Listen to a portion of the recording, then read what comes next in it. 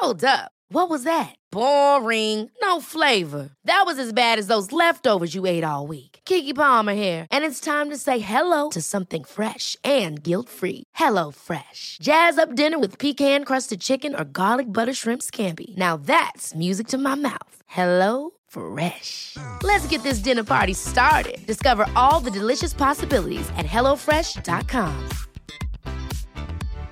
One size fits all seemed like a good idea for clothes. Nice dress. It's a t-shirt. Until you tried it on. Same goes for your healthcare. That's why United Healthcare offers a variety of flexible, budget-friendly coverage for medical, vision, dental, and more. So whether you're between jobs, coming off a parent's plan, or even missed open enrollment, you can find the plan that fits you best. Find out more about United Healthcare coverage at uh1.com. That's uh1.com.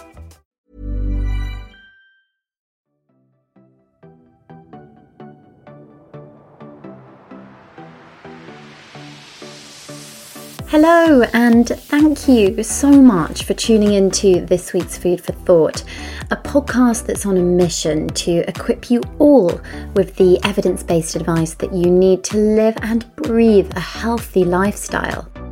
I'm Rhiannon Lambert, registered nutritionist, author of Renourish, A Simple Way to Eat Well, and founder of Rhitrition, London's leading private nutrition clinic. In each of the 12 episodes, I'll be joined by guests, all of whom are experts in their field, so that together we can learn fact from fiction and empower the healthiest and happiest versions of ourselves with trusted expert advice. Losing weight is rarely easy. You need to find the mix of eating and lifestyle habits that are best for you. But that being said, there are some universal tips to follow, and many of them are not the ones you think you should be following. This week's Food for Thought sees registered dietitian Nicola Ludlam-Rain and I explore how we can lose weight naturally. Hello, Nick. Hi, Rhi. I think today's podcast is a really important one to discuss because we've got statistics from the government now that say that 28% of UK adults are obese and a further 36% are overweight. So I guess it's not as simple as saying, well, why is this? But could you outline perhaps where the problem is stemming from? So, obviously weight gain is multifactorial, but I think the leading change, over, say, the last decade is it's what we call an obesogenic environment. So it basically means that society that we live in is almost like it's conditioned for people to gain weight because we've got so many labour-saving devices, we've got cars, we've got washing machines, so we're not expending as much energy as we used to. We're not walking to work, we're not doing factory work, we're sitting in front of a laptop all day, and often we're doing it in a house, so we're not even leaving our house now. And then second of all, it's the sheer availability of food. So it's that Deliveroo 24/7, it's the fast food, McDonald's open all hours. So all of these really high calorie foods that taste amazing, food manufacturers know what they're doing, that delicious combination of fat, sugar, salt.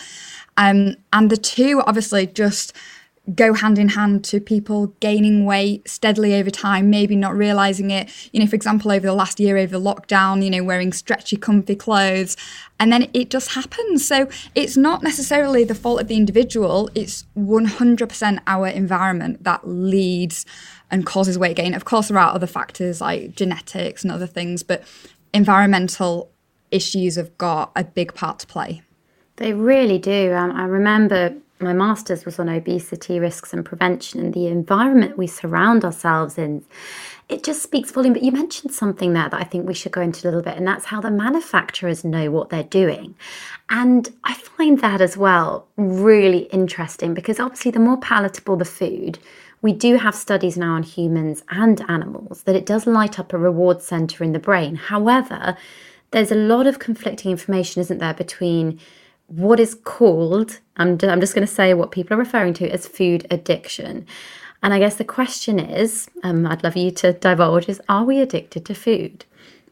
Yeah, so that's a really interesting question because the research shows that, for example, heroin and nicotine are addictive substances. Food is not. However, food lights up that pleasure part of the brain. So then we get a feel-good feeling from it, and then we want to have more. So food isn't addictive like these other substances. However, food is a coping strategy. You know, we don't just eat out of hunger, we eat out of different feelings, happiness, sadness, boredom.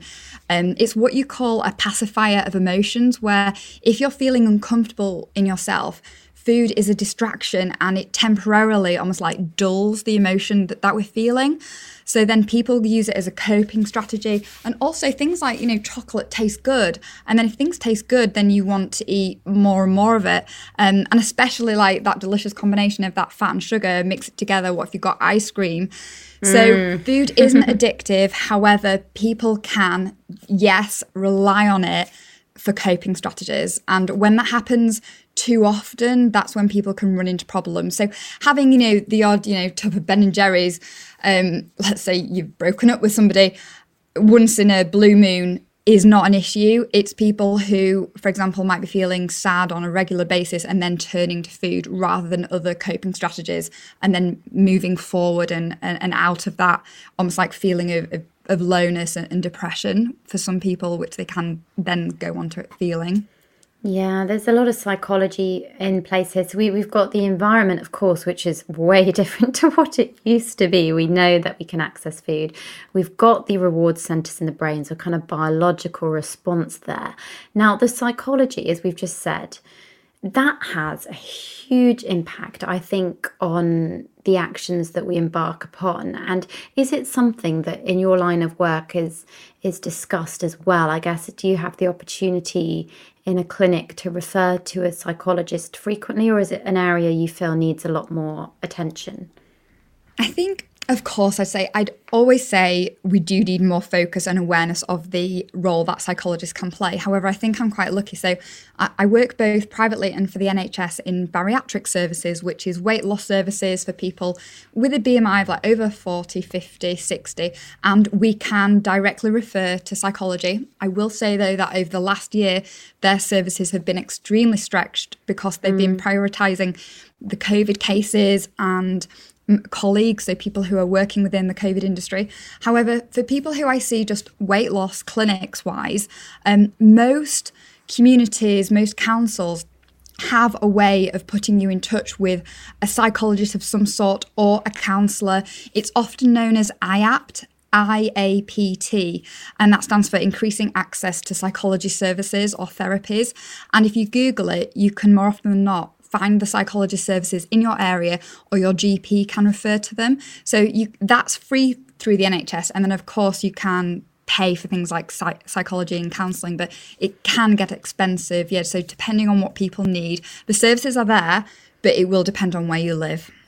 Yeah, exactly. And I think as well, when it comes to focusing on mental health and the reasons behind it, that can lead in itself, can't it, to potentially even regaining a healthy weight if you've gone past, or I guess in both directions, below or above that. It can have a big impact, can't it? Yeah, 100%. And I think the people who I meet definitely in the area of bariatrics, it's very rare for someone to come through not having experienced some sort of mental health issue in the past, whether that be through an upbringing or more recently through a depressive episode or needing antidepressants. So if that isn't tackled, then chances are it will reoccur, and then the consequences of that might be weight regain, because then people go back to old coping strategies. Yeah, and I guess they experience weight stigma. So I think something that isn't discussed about enough as well in the area of especially being overweight or obese is a level of weight stigma that comes with that, and then perhaps even not seeking out help. How would you urge somebody, or what are your thoughts straight away on that particular area? Yeah, so I think weight stigma unfortunately does exist, and I think the key is to confide or go to a healthcare professional who you trust and who knows you. So, for example, like you might have your favourite GP, and it's to almost stick with them. And then if you are unhappy with a certain doctor or healthcare professional, it's you have the right to request to even move surgeries, which I have known patients to do, or request, a different dietitian or nutritionist if you're not happy. But hopefully I think the majority of healthcare professionals don't have weight stigma, but it does exist because of decades of what society has conditioned us to believe and think. Yeah, it's a really tricky area, but one that I think needs to be addressed. And that's why I'm really glad we've got you on the podcast to discuss it, because obviously no one's saying that it's healthy to be a certain weight or size, but there's so much more we can't see that's not based on numbers. And I think that's incredibly important. But if we do just focus now on the discussion on obesity, what are the risks with being obese, just for our listeners to know, and even some of the lesser known ones? Yeah, so gaining weight, it comes with risks, and risks just mean that it may or may not happen to you. So, for example, in my bariatric practice, yes, I see patients who have gained weight and they may have increased risk of high blood cholesterol, high blood pressure, and then that puts you unfortunately at an increased risk of things like stroke, heart disease, heart attack, also things like sleep apnea, where if you have a lot of fat, for example, like around your neck, it can cause you during the night to wake up, but you're not waking up consciously. And that leads you the next day to feeling really tired, or you might be at risk of falling asleep whilst driving. So not a lot of people know about the sleep apnea. Having said that, though, I do see a lot of people, for example, even with a BMI of 50, who have got perfect cholesterol levels, no high blood pressure, they don't have type 2 diabetes. However, the caveat is that often those people have got joint pain and they're complaining that they've got a lack of energy, and all they want to do is play with their kids or their grandkids. They want to be able to go on a plane and feel comfortable, or walk more than 100 yards. So I think it's almost the latter of what I've just said that impacts people more, because from a high cholesterol point of view, yes, we've got medications and you can change your diet. But if you're carrying, for example, like 20 stone on a skeletal frame that isn't designed, that it's very hard to combat without weight loss.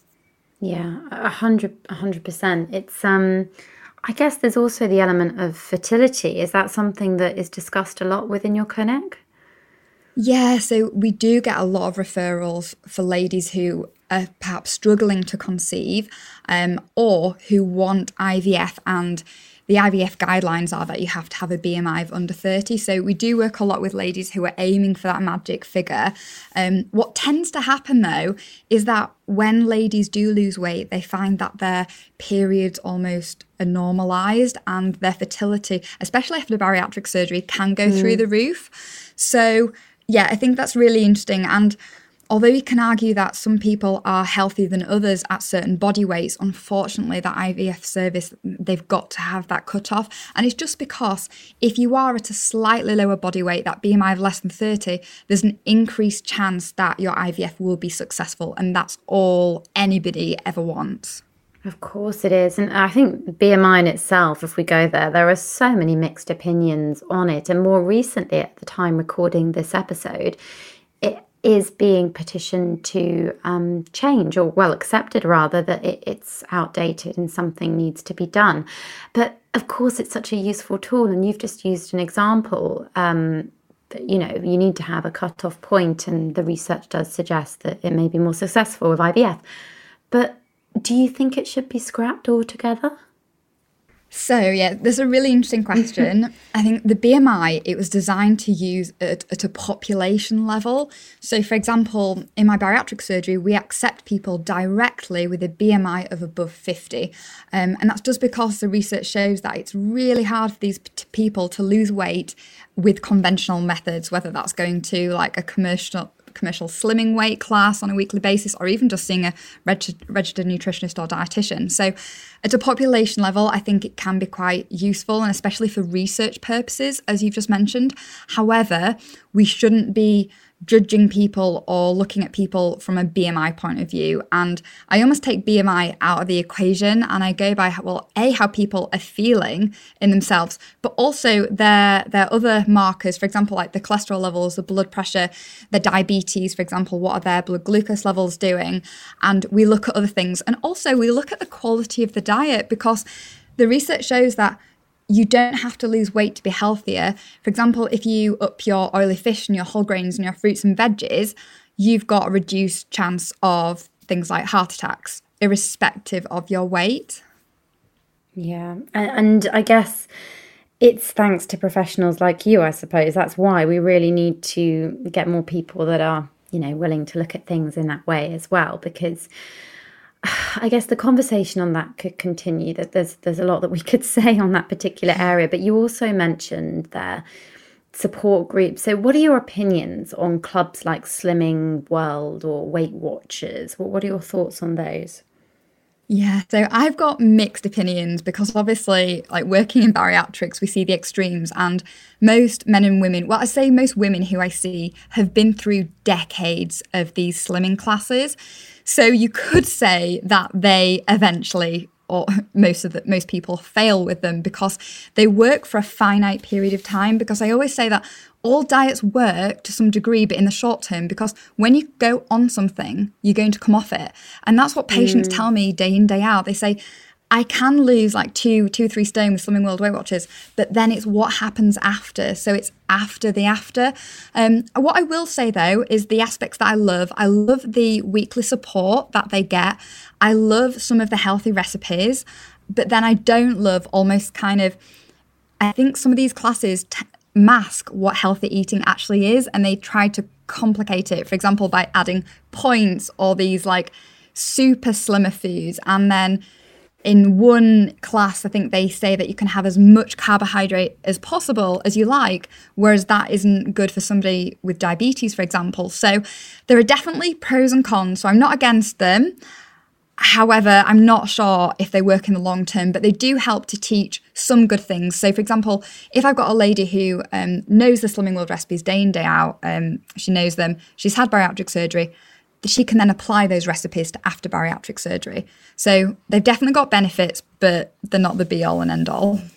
Yeah, no, really, really well explained there. Thank you for going into those. Like you say, if you start anything different, you're going to see a result. It's just whether or not you can keep up to that. So what are one of the many things that you do then in order to treat obesity? And just to say to our listeners, when I'm discussing this, we're using obesity because it's the term that is, that we use, isn't it, Nick? That's the thing. I think it's become almost, again, another grey area with the language that we use. Have you experienced this? Yeah, and I think I completely agree. It's a word that we might discuss, for example, in multidisciplinary team clinics or in research papers, but you don't use it day to day with patients. Like you just don't. They might have been referred due to a BMI of over 30, and I might have used the word a handful of times, but then always follow up with an explanation. And there's always been a reason why I've mentioned it, but I wouldn't, mention that word in clinic because there's just no need to. Yeah. No, 100%. So what are some of the things you would do in clinic in order to help somebody prepare for a surgery?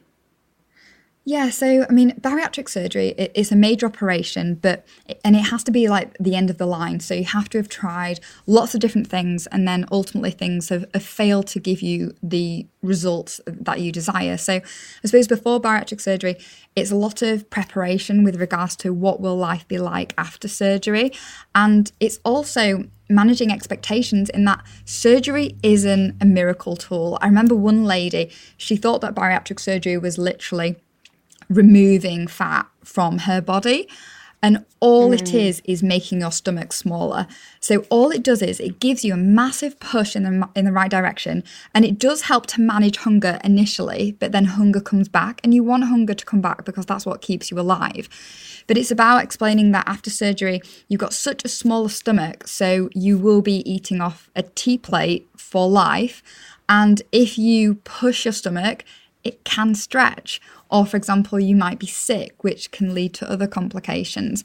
So it's about managing that. And also, when it comes to hunger, yes, we've got that stomach hunger, which you feel when you haven't eaten for several hours, but also you've got that head hunger and heart hunger, and surgery doesn't do anything about that. So head hunger is like those cravings. So for example, it might be the time of the month, or you see somebody else eating, or an advert comes on the TV. And then heart hunger is the emotional side, for example, like breakups or feeling sad. And it's about helping patients to deal with the head hunger and the heart hunger when food is taken out of the equation. I mean, food is always there. Things like biscuits and crisps go down quite easily, but we want to develop different coping strategies. So I think it's the coping strategies that we look at, and also a psychologist will help with as well. Yeah, and I can agree with the psychology. So you've got the two really important elements there. It's a huge adjustment for someone to live the rest of their life eating in such a small, quantity. I think we tend to eat as humans also with our eyes, don't we? We get a lot of satisfaction from seeing portion sizes, colours on the plate, all that sort of thing. And then we've got nostalgic elements, the psychology, the way it links back to our comforts and the way we do. So I suppose once you've had this surgery, your entire outlook and the way that you cope with situations has to change. And I guess preparing food, fast food, all of this around, I mean, would you say fast food, for instance, that I'm just defining things that are high in sugar, fat and salt that are out there. Is that one of the major contributors, or is it just that we're eating too much? Do you know what? It's different things for different people. So, for example, somebody might be really into their high fat, high sugar foods, but then other people might be actually eating really healthily when it comes to food quality.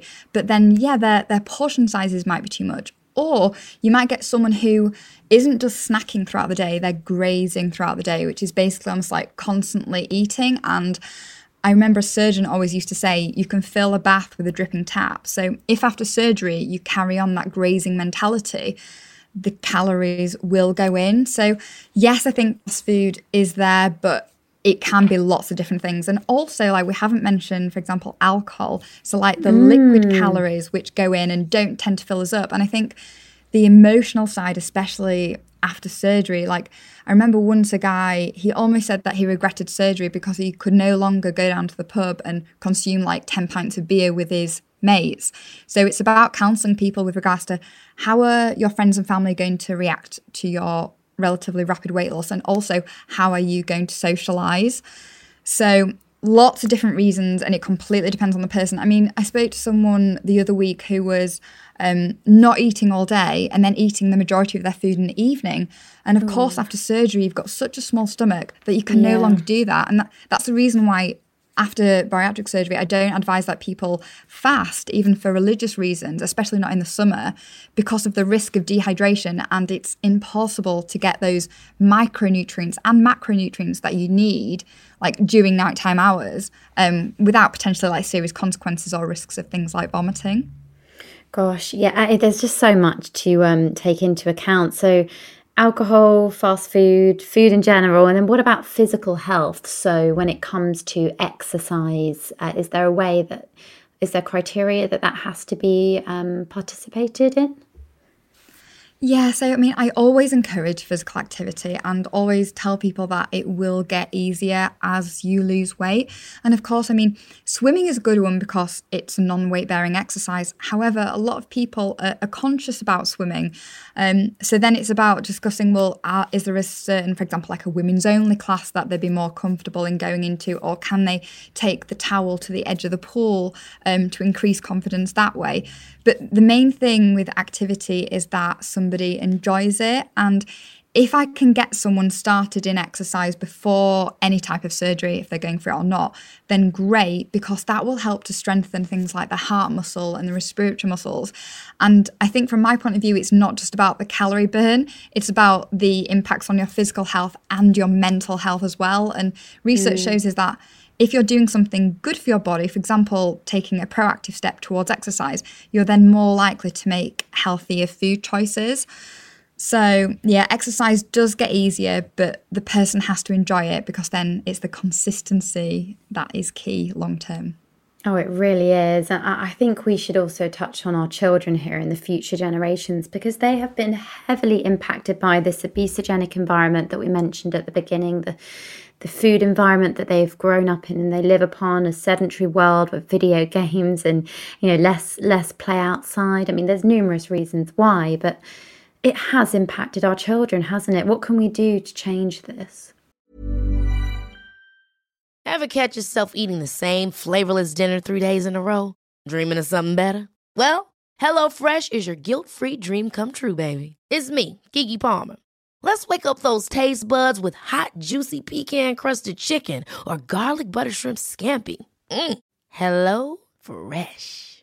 Stop dreaming of all the delicious possibilities and dig in at HelloFresh.com. Let's get this dinner party started. One size fits all seems like a good idea for clothes until you try them on. Same goes for healthcare. That's why United Healthcare offers flexible, budget-friendly coverage for medical, vision, dental, and more. Learn more at uh1.com. Hiring for your small business? If you're not looking for professionals on LinkedIn, you're looking in the wrong place. That's like looking for your car keys in a fish tank. LinkedIn helps you hire professionals you can't find anywhere else, even those who aren't actively searching for a new job but might be open to the perfect role. In a given month, over 70% of LinkedIn users don't even visit other leading job sites. So start looking in the right place. With LinkedIn, you can hire professionals like a professional. Post your free job on linkedin.com/people today. Yeah, so I think it's something that obviously, like, we've both got babies and toddlers, is something that I personally am very nervous about, because I see almost like the teenagers of nowadays just like spending all their time inside. So I think it's down to parents to almost instill that an allowance that you are allowed to use the technology, but there's a time for it and there's maybe a set limit for it, and incorporating active family experiences, for example, on a weekend or on an evening, like a family walk, and just building in activity as if it's the norm and it's not a chore, it's something fun. And, like, we don't have to use the word exercise, it's just movement. Even going to like a crazy golf is getting you out of the house, and it's getting you moving and interacting. Because, like, we haven't mentioned the social aspects as well. So, yes. Like, eating, like, for example, I think the easiest way to explain it is the Mediterranean diet is often seen as one of like the healthiest diets on the planet, but it's not just what the people are eating, it's how they're eating. So they're eating at a table as a family, and food isn't eaten on the go like it is in the UK. Like, I think in some countries it'd be really frowned upon, like eating on a bus or a train, obviously pre-COVID. Whereas, like, we just, we'll eat London and snack life, and go because we're so busy. Yeah. Exactly. Yeah, so I think that the social aspect as well. So making a meal out of a meal, and if it's your house, it's your boundaries. For example, like no eating in front of the TV, or for example, or it's allowed on Friday nights. So you can make these rules. You don't have to go with what teenagers of nowadays are doing. Yeah, I mean, 100%. It's good that we put it out there and that we try to support people that need help doing that, or getting outside, or just share some inspiration, I think, because I also think environmental factors also have an influence on our mental health. I think in the way that I always feel, for instance, today is a day where I have not got outside, and I am feeling it, because when I go for a walk, I just feel more productive. I just feel happier. And there are definitely links, I think, with food consumption and fresh air, and that's a whole other area completely. But do you think brands should be more responsible then? So the manufacturers and the people that put these marketing messages out there to improve consumers' health? Yeah, and I think a lot has been done, but I think a lot could be done in the future. Like, a clear example is, for example, like the traffic light labeling. That isn't mandatory, it isn't law. However, a lot of really responsible brands have signed up to it, but a lot still don't. And you've got to question, well, why don't they? Why is it all greyed out or blued out on my kids' cereal? Because actually it would be definitely red for sugar. So, and also I think that it's often misleading. Like, on the front of cereals, it says a 30-gram serving is like 100 and something calories. If you weigh out 30 grams, like, there is no way that would fill an adult. So I think it's about them being a bit more realistic. And And yeah, I remember, I think once a patient said to me, I really wish that they would just put all the diabetic food, all the healthy food in one aisle. And I kind of said, well, it's kind of already like that, because at the front of most supermarkets, you've got all the fruits and veggies. So I think supermarkets are trying to do their thing. They're trying to reduce the number of like snacks at the till, to reduce things like pesta power. Not all supermarkets have done that. So the supermarkets are trying. I think brands are slowly coming on board, and they're realizing that people are getting health savvy. They are looking at the ingredients list. And I think it's such a shame that sugar can have like so many different names, glucose fructose syrup, or for example, like organic cane sugar. Organic cane sugar is just sugar. So I think those brands are being a little bit naughty, but their aim is to sell products, and they still want to sell to the health market, the worried well, as so it's called. The worried well, indeed. And I do think, Nick, you're completely right, in that I just wish we could campaign that it's made legal, that you have to do it, that you have to declare what's in your food and be truthful with the messages. There's such a discord, I think, when it comes to this. And then there's also the argument, well, I want to enjoy my food. I don't want to see all of that on the front of the pack. So it's very difficult, isn't it, to navigate the current food world that we live within? Yeah, and I think there was an argument on, should restaurants display the calories on the menus? And I think, so I, for example, I liken it to what would I like? And what would I like for my patients? And I think if I'm going out for a meal, I just want to enjoy it. Like, I personally don't really want to see the calories. However, for some people who do, or let's say they're post-bariatric surgery and they want to consume a meal that's less than 500 calories, I think the information should be made freely available.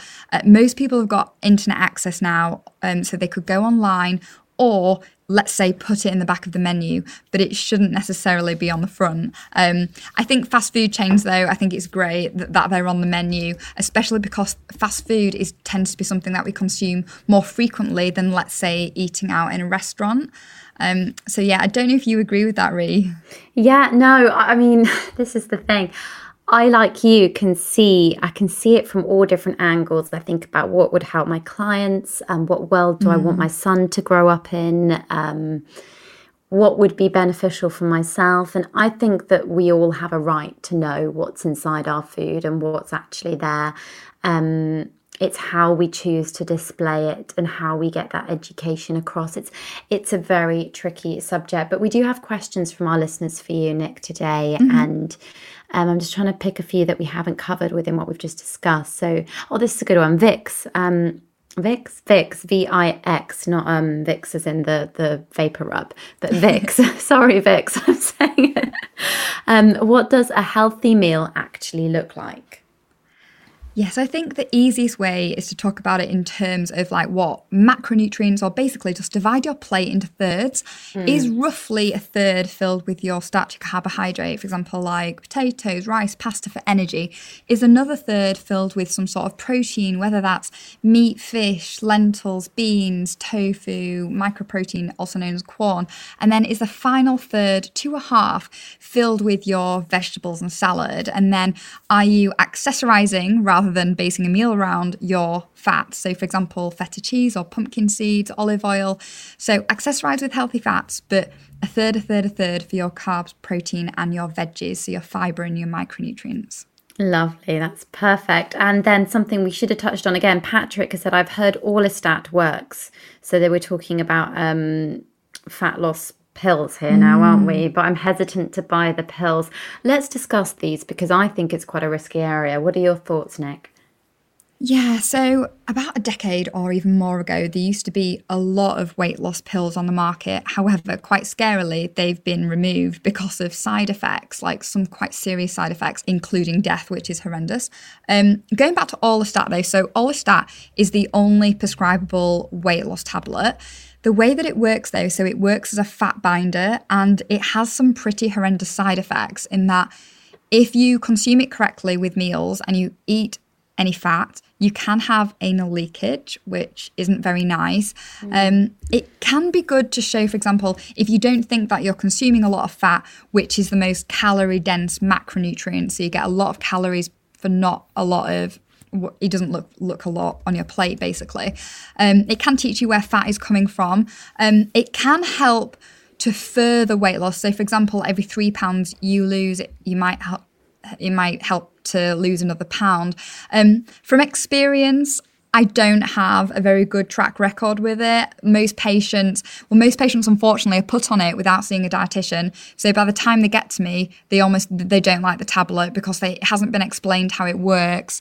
And it's not something to be on long term, because we know that we need fats in our diet. You need fats for nutrient absorption. So yeah, it's not something that, it's definitely not a first line for me. I'd be looking at food diaries, their sleep quality, their stress, rather than going for Orlistat. Yeah, thank you, Nick. Very, very well explained. So we've discussed BMI earlier on, and Millie has raised a good point. She said, I want to know if I am overweight, how do I do this? Is it my waist size? Because obviously if we're not using BMI, what do people do? Yeah, so again, that's really interesting. So you can Google like waist to hip ratio, because unfortunately, so we talk about, for example, pear shapes and apple shapes. If you're a pear shape and you tend to store weight on your bum and your thighs, research shows that you are less likely to, for example, develop type 2 diabetes than if you, for example, store weight on your stomach. And where we store weight is mainly linked to genetics. Like things like stress and alcohol are linked, but it's mainly linked to genetics. So you could have a look at waist circumference, and you can Google what range yours should be dependent on your sex.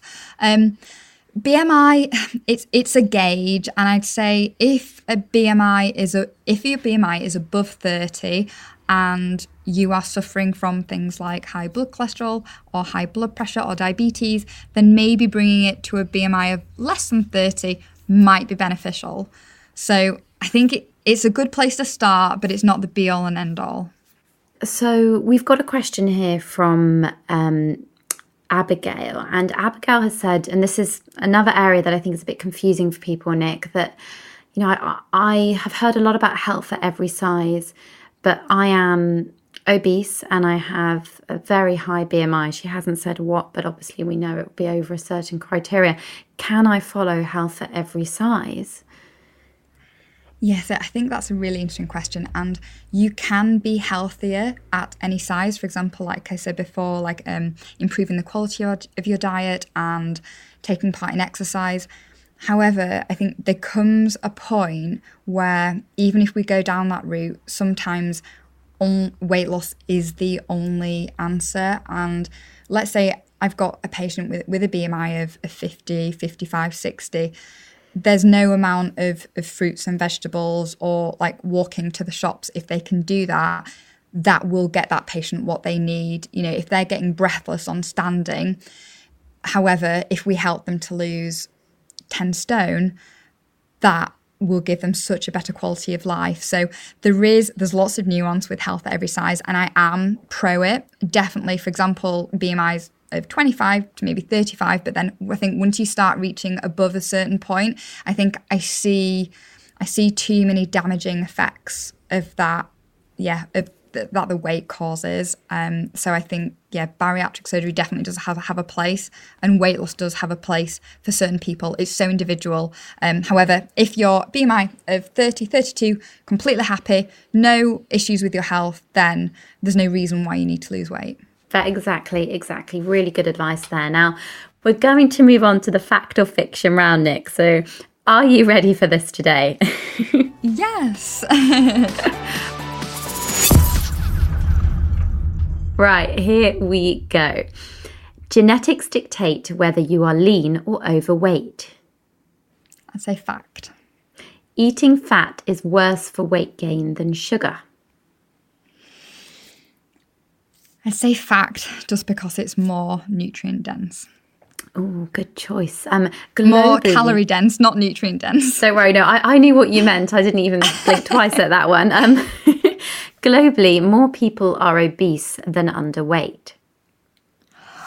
Do you know what? I actually don't know this. I would say fact for developed countries and probably unlikely for less developed countries. Yeah, it's I can't remember where we looked at the stat for that one, but I think that sounds about right. If you are overweight, there's a high chance you'll get diabetes. say there's an increased risk, but it's not inevitable. So semi-fact. Perfect. You only lose weight when you count calories. Definitely false. Brilliant. As little as 10 minutes of daily exercise will significantly help manage weight. I say definitely yes, definitely fact. And it also will improve your overall health, because research shows that going from doing nothing to a little bit is really beneficial, really beneficial. Regular cooking at home will improve your health. I'd say it totally depends on what you're cooking. If you're cooking like desserts and baking, maybe not. But if you're spending time in the kitchen and having more vegetables, then yes, fact. Perfect. Malnutrition is only linked with being underweight. Definitely false. And lack of sleep will encourage weight gain. Fact. There we go. Well answered. That was our fact or fiction round. Thank you. I think that was, do you know what I find so interesting about that? Is of course, certain questions I think everybody probably thinks is that, the only way to lose weight is if you count calories. But there are so many, you were so definite when you answered that. You're like, no, it is false. But it's because it's this message that I think we've gained in the industry. And it's wrong that it's all about numbers. It's just so wrong, isn't it? Yeah, and often calorie counting can lead to like obsessive behaviors, and then some people just become immune. So you definitely don't need to count calories. It's about food quality and like ultimately trying to listen to your body and retrain your body, eating when you're hungry, stopping when you're full. And that sounds really easy, but it does take time, and it is hard to do, especially because if you come from a generation of you've got to clean your plate, you've got to finish your plate. Yeah, of course, exactly. It's all psychological. But thank you, Nick. That does nearly wrap up the episode. But we always finish with a food for thought. And I think I'll kick off today's. I think just once again reiterating that, like Nick said, weight stigma does exist and it's immensely complex. I think it's so important. Something that Nicola said is that we should... you should be asking for help. And if someone isn't there to give it to you fairly in a non-judgmental way, seek out alternative help. Don't give up. You have to keep pushing for it because the world revolves and needs kindness. We need kindness, positivity, education, and ultimately that's what we nutrition health professionals want, for you to feel comfortable and just get everything you enjoy, but of course in moderation is our favourite saying as registered nutritionists and dietitians. Nick, what would be your take-home message today? Yes, I completely echo what you say, Ree, but I would say that weight gain is caused by a multitude of different factors, some of which are not in our control, for example, our genetics or our upbringing or even our environment to some extent. So when it comes to weight loss, you've got to work within what we can control. And often that might be starting with sleep and stress, not even touching diet. We have to acknowledge that not everyone is built to being a size 8 or 10. However, when weight gain starts to impact on our health or on our quality of life, for example, when walking or standing becomes difficult, then there are options and support out there. So whether that is through commercial organisations like one-to-one support with a registered dietitian or nutritionist, or even bariatric surgery, whether that's through the NHS or privately. So I just think it's about reaching out to a trusted healthcare professional, that might be your GP, and discussing it, because there is support out there if that is what you need. Oh, Nick, well, I think this episode will have helped so many people listening. So thank you so much for coming on Food for Thought today. Oh, thank you so much for inviting me. If you are enjoying Food for Thought, you'll absolutely love our up-and-coming episodes. So if you don't already subscribe, then make sure that you click to be the first to hear it every Monday. It would be brilliant as well if you have the time to leave a review, and that would mean that we could reach higher highs in the charts, and that would result in hopefully helping more and more people.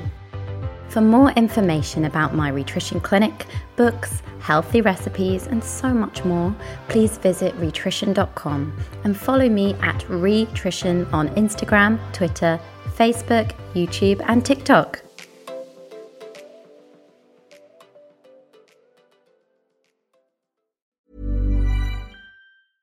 Ever catch yourself eating the same flavorless dinner 3 days in a row? Dreaming of something better? Well, HelloFresh is your guilt-free dream come true, baby. It's me, Keke Palmer. Let's wake up those taste buds with hot, juicy pecan-crusted chicken or garlic butter shrimp scampi. Hello Fresh. Stop dreaming of all the delicious possibilities and dig in at HelloFresh.com. Let's get this dinner party started.